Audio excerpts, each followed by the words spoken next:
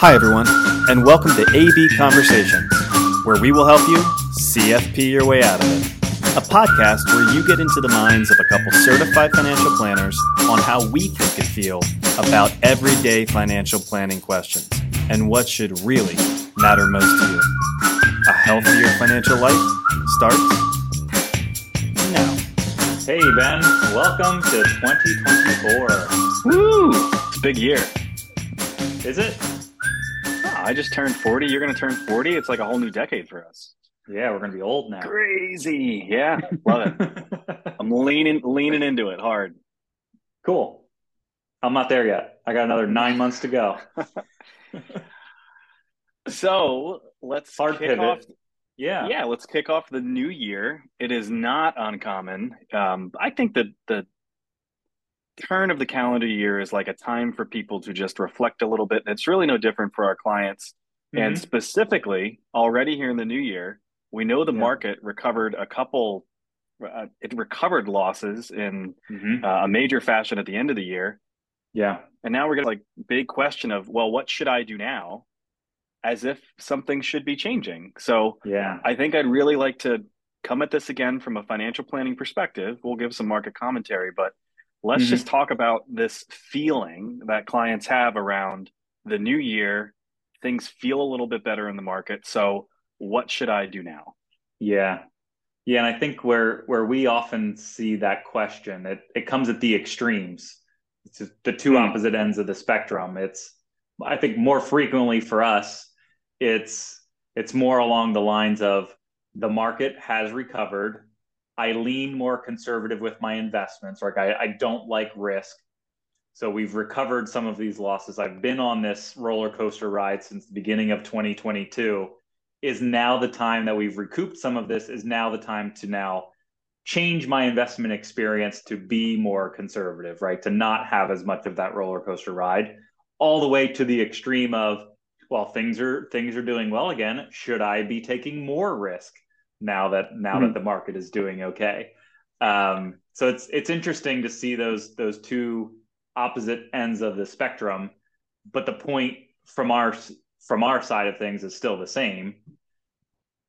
Does the timing make sense? Has the purpose changed?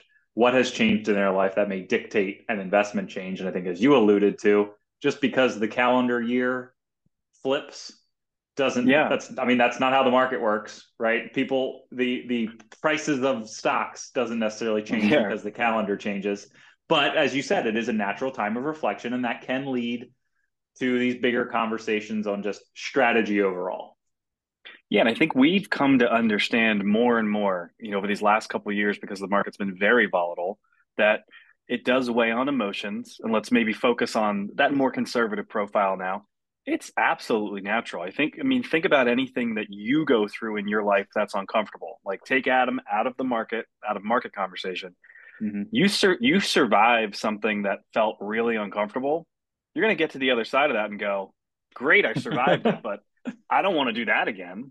Yeah. Right. And I think that some of the emotion bonds crushed our conservative investors there for a period of time. And still working their way out of that. Right. So I do think it's absolutely natural for people to say, now should I change my strategy? Right. Should I put money in CDs at 5% and get rid of these investments? Safety feels better. So I think we get that, and we can give some context around why that may not be a good idea. But the short answer to these questions, to your point, is if something's not materially changing in your life, yes, hopefully you feel better now that things have started to recover.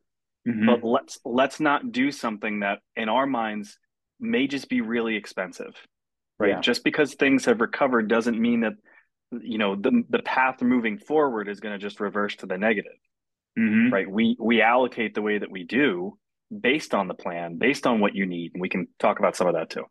Yeah. And all that being said, we would not be shocked in the least to have some sort of pullback here, or some sort of consolidation period in the markets where we're not going to continue this, ridiculous upward trajectory that happened since November 1st, essentially. So that is very natural. It's healthy for the markets to go through periods like that. So we anticipate that to happen at some point this year. And maybe we're already experiencing this in the first, couple trading days of the year. And part of that is it's all, at least in our minds, when it comes to the timing in this context, the timing of when do you get more aggressive, when do you get more conservative. Um, it's yeah, number one, That's a potentially slippery slope, my friend. yeah, that could be a fool's errand, but the starting point of where the market's at are really important, right? The fact that we had a really strong last 2 months of the year in 2023 now puts us at a higher starting point with stock values now going into 2024. It just makes the hurdle that much higher to get another, large year of returns. It's less likely. Doesn't mean it's impossible. We still have a positive outlook on things by the end of the year, but the ride to get there may be rockier. Yeah, and I'll go back to the point on, okay, but the beginning of the year is completely arbitrary, right? If we are planning for people and investing is supposed to be aligned with purpose, what is this money supposed to do for you and when is it supposed to do it, Yeah, right? If your cash flow needs in December are no different than your cash flow needs in January, then where the market starts and where it finishes throughout the year doesn't really matter. And that has to yeah, be part of the feedback that we're giving to people. If they're going to ask us the question, should my strategy change? Our immediate first question back to them is going to be, well, why should it? Is something changing in your life? Is there a material change to cash flow? Is there yeah. something big that you have planned? Right? Because we can and we have, Mm-hmm. we know Mm-hmm. they're going to take money out this year. Sure, then Yeah. maybe the strategy is to put money in a money market fund and try to collect a little more interest. But is it Mm-hmm. to take this conservative portfolio and make it more aggressive, or take this aggressive portfolio and make it more conservative? It's typically not the way that we're going to operate, and we wouldn't suggest that people operate that way. Right. Right. Even your point on if we know people are taking withdrawals or we know RMDs are going to be needed, for certain people this year, yeah, the prudent thing to do when we've had a run like this is you take some of that off the table because we don't know what's going to happen throughout the Sure. rest of this year. So you protect some of that. It's yeah, but I think where people sometimes get caught up is, from our side of things when we're managing accounts, we talk about it all the time. The moves that we're making are the dimmer switches. We're not, flicking the light on or off. And oftentimes I think that's how often it gets approached that way from the client side. That is, if you feel this way about the market, then why don't we go to that extreme and put all our eggs in one Right. basket? Let's make a concerted bet here, and some of that is on the more conservative side, not necessarily the riskier side. And it comes down to comfort, right? There is comfort in knowing if you could get a 5% CD right now for the next 6 to 12 months, you know exactly what you're going to get. Doesn't matter what the headline news is. It doesn't matter what you see on the TV, what's happening, good or bad. You Right. are insulated from that. But to your point, if for investors, we have to take a long term view because we don't know what's going to happen in the short term at any point in time. The market will always have the ability to make us look like fools in the short term. Right. Long So, term, we know it's going to work. So as long as that purpose hasn't changed or a need has not arisen in their life, or again, their situation just hasn't been wildly different, yeah, we would want to know more of the why would you want to get more conservative or why you would want to get more aggressive, because it very well could be that the purpose hasn't changed, but if there's a disconnect between what the expected experience is from a risk level and the actual risk you're taking, we would want to right size that over time. sure. Sure. And I think that's, again, that might be more, that might be for people that we really have not worked with or haven't worked with for a long Sure. time. Right. Um, but yeah, I want to get more granular in Yeah. this specific example of people that may be a little bit more conservative, because I know you've gotten the question, I've gotten the question. And this is now more than just once or twice. Yeah. CD rates are really good. Like, why wouldn't I Mm-hmm. take money out of my investments now and give myself that guarantee? So let's go through some of that, because I think there may be Yeah. people that we're not getting the question from, but they have that thought in their Oh, mind. I'm sure. And Yeah. it is to start by saying, we understand, right? That is not an irrational thought. Historically, it just could be really expensive. Yeah. Yeah. And it does speak to just the general, we as human beings are just bad at making decisions with investing when it comes to timing, right? And that just all boils down to our emotional adaptability. Oftentimes Yeah. it's contrarian, right? If we have somebody coming to us and saying things are really good, I want to take more risk. Usually to us, that's kind of like the canary in the coal mine. That is, okay, well, if we get enough people coming to us with that as the approach, then maybe it's time we need to actually take risk off the table, because again, we are just bad judges of that. And that works on the reverse here, to your point, with CD rates where they're at. 5% for a year or so is very compelling. The point being, though, we don't know what's in store for 2024. And I think that even lends itself more to having the guarantee of a CD rate return. But historically speaking, and there's a piece from Hartford, the Hartford, the insurance company, mutual funds, all of that, that they put out that showed when the 1 year CD rate has peaked in the past, and they used in their example 2006, the year 2000, 1995, 1989, 1984. Those 1 year CD rates, and when you then compare them to corporate bonds, municipal bonds, different areas of the stock market, all these different asset classes that we would invest in a diversified portfolio, almost every single time frame and almost every single other investment has outpaced the 1 year CD return. And there's a lot of reasons that would go into that. But it does just speak to, over time, you are rewarded for taking investment risk. Not always in short pockets of time, but in the long run, if you're able to stay invested, your investments almost always outpace whatever cash can generate in any given point in time. So I have two thoughts here, because here's what I heard. If money's coming from cash, great. And a CD instrument may be a really good idea right now, because we do believe that the federal funds rate has probably peaked, right? So if a bank's going to give you an attractive rate on your cash, great. That's wonderful. But if you're thinking about liquidating your long-term assets, bonds, stocks, whatever it is, to put money into a CD, historically speaking, that may be an expensive decision. That the comfort of that guaranteed rate of return from that CD is probably going to be an expensive comfort, because historically these long-term assets will return more. And we saw it already. If we've been telling people to be patient with bonds for a little while now, especially our conservative investors. The Fed's fund rate has peaked, and they're going to drop rates at some point. Maybe it's later this year, maybe it's next year, who knows? Conventional wisdom is your bonds will recover in value. But they did already at the end of last year in anticipation of some of this. And that's where, to your point, the timing of things, we can't know.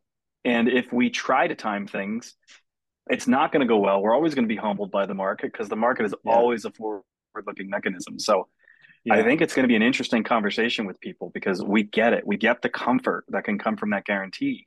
But what we need to lean on is the 3-bucket theory, long-term investing. You've been through the worst of it. Hang in there. We don't just need to change the strategy because the calendar year changed. Right. Yeah. And I guess one of the other potential risks when it comes to the CDs is that if you were to make a change, right, in your example, I agree. If it's already sitting in cash, putting it into a CD, earning more, makes all the sense in the world right now. Great. Take advantage of that. Yeah. But if you're pulling from longer term investments that we think over time are going to have a higher rate of return for the level of risk that you're taking, if you were to make that shift into a CD, you're now introducing reinvestment risk. At what point, when that CD matures, then what? What are you now doing? Are you buying another CD, which, by the way, is probably not going to be at another 5% interest rate a year from now? It's probably going to be lower. We don't know, and we don't know to what degree. But I would be willing to wager that we're going to see lower CD rates a year from now than we do right now. In the meantime, what has the investment market done? Right, and that's the risk. That's a risk too. Now you've been sitting somewhere conservative that feels good. But now, flash forward a year from now, CD rates say they're at 2-3%. Maybe that's exaggerating. That they'll be higher than that. But point is, that won't feel as good. Now I want to move back into the stock and the bond market. But what has happened in the meantime? Did you miss out on returns? Again, we don't know. But we're not willing to make those bets. That's the point. That's it. That's it. Yeah, you're almost putting too many of your eggs in the safety basket. Yeah. Where to your point, if the purpose hasn't changed and you were able to ride out 2022, which was a horrible year for almost all investments, and really for the bulk of 2023, for the first 10 months of the year, bonds were still negative. Not only did they not just stay flat from the terrible 2022, we were even a little bit more negative up until the end of October. And then we had this furious rally to end the year in November and December. Bonds essentially ended up close to 6%. Different segments of the bond market are up close to 10% in a 2-month window. Yeah. Yeah. Which, do we see that continuing to that degree? Probably not. But there is still a really good argument for bonds moving into 2024 that when you compare, I'll say, the risk-free in a CD to, there's still risk in bonds, of course, but we haven't seen an environment like this for bond investing in a really, really long time, where you have a lot of protection in bonds right now, even if things kind of go haywire economically. Bonds should act as a diversifier again, which we did not have in 2022. Yeah, and you're potentially clipping higher coupons. I mean, part of the whole point, CD rates are higher. That's in parallel with new issues on bonds being higher too. So again, it's not to say that people are wrong to ask these questions and wrong to engage in these conversations. I just often feel like, not only with our clients, but on this podcast, we continue to hammer the same thing of like, yeah, let's have these conversations, but what should we do? Nothing. We should do nothing. If we built the lifeboat around us that, fits your plan, then the decision should never be to jump out of that lifeboat. Right. Ever. Right. So that all comes back to the 3-bucket theory, right? If you have your savings and investments structured in a way to insulate yourself as much as possible from the market movements, then the inflection points or when to make changes should be focused more on looking opportunistically at risk and not looking to get out of the way of risk, because we would hope to have things structured that when things are not good, we have the cash, we have the short-term instruments that are just paying you to own them, to ride out those negative periods, knowing, again, over the long term, you're going to be rewarded for taking risk. And by the way, if you were able to structure things that way, when a 2022 happens or you get a little bit of a hiccup through 2023, you're able to take advantage of the downturns and have that work in your favor in the long run too. I think that's a beautiful way to wrap this up, because it does. It all comes back to that 3-bucket theory. We don't know where things will go this year. These are fair questions to ask, but oftentimes the time to change strategy is at an inflection point in your life, not an inflection point in the markets, because we just can't know. Yep. All right. 2024 off and running. Hope Here this was helpful. All right. Thank you. Appreciate you. Catch you next time. Bye. Bye.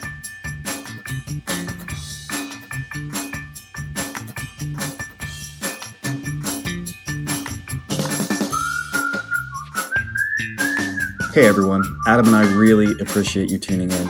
Please note that the opinions we voiced in the show are for general information only and are not intended to provide specific recommendations for any individual.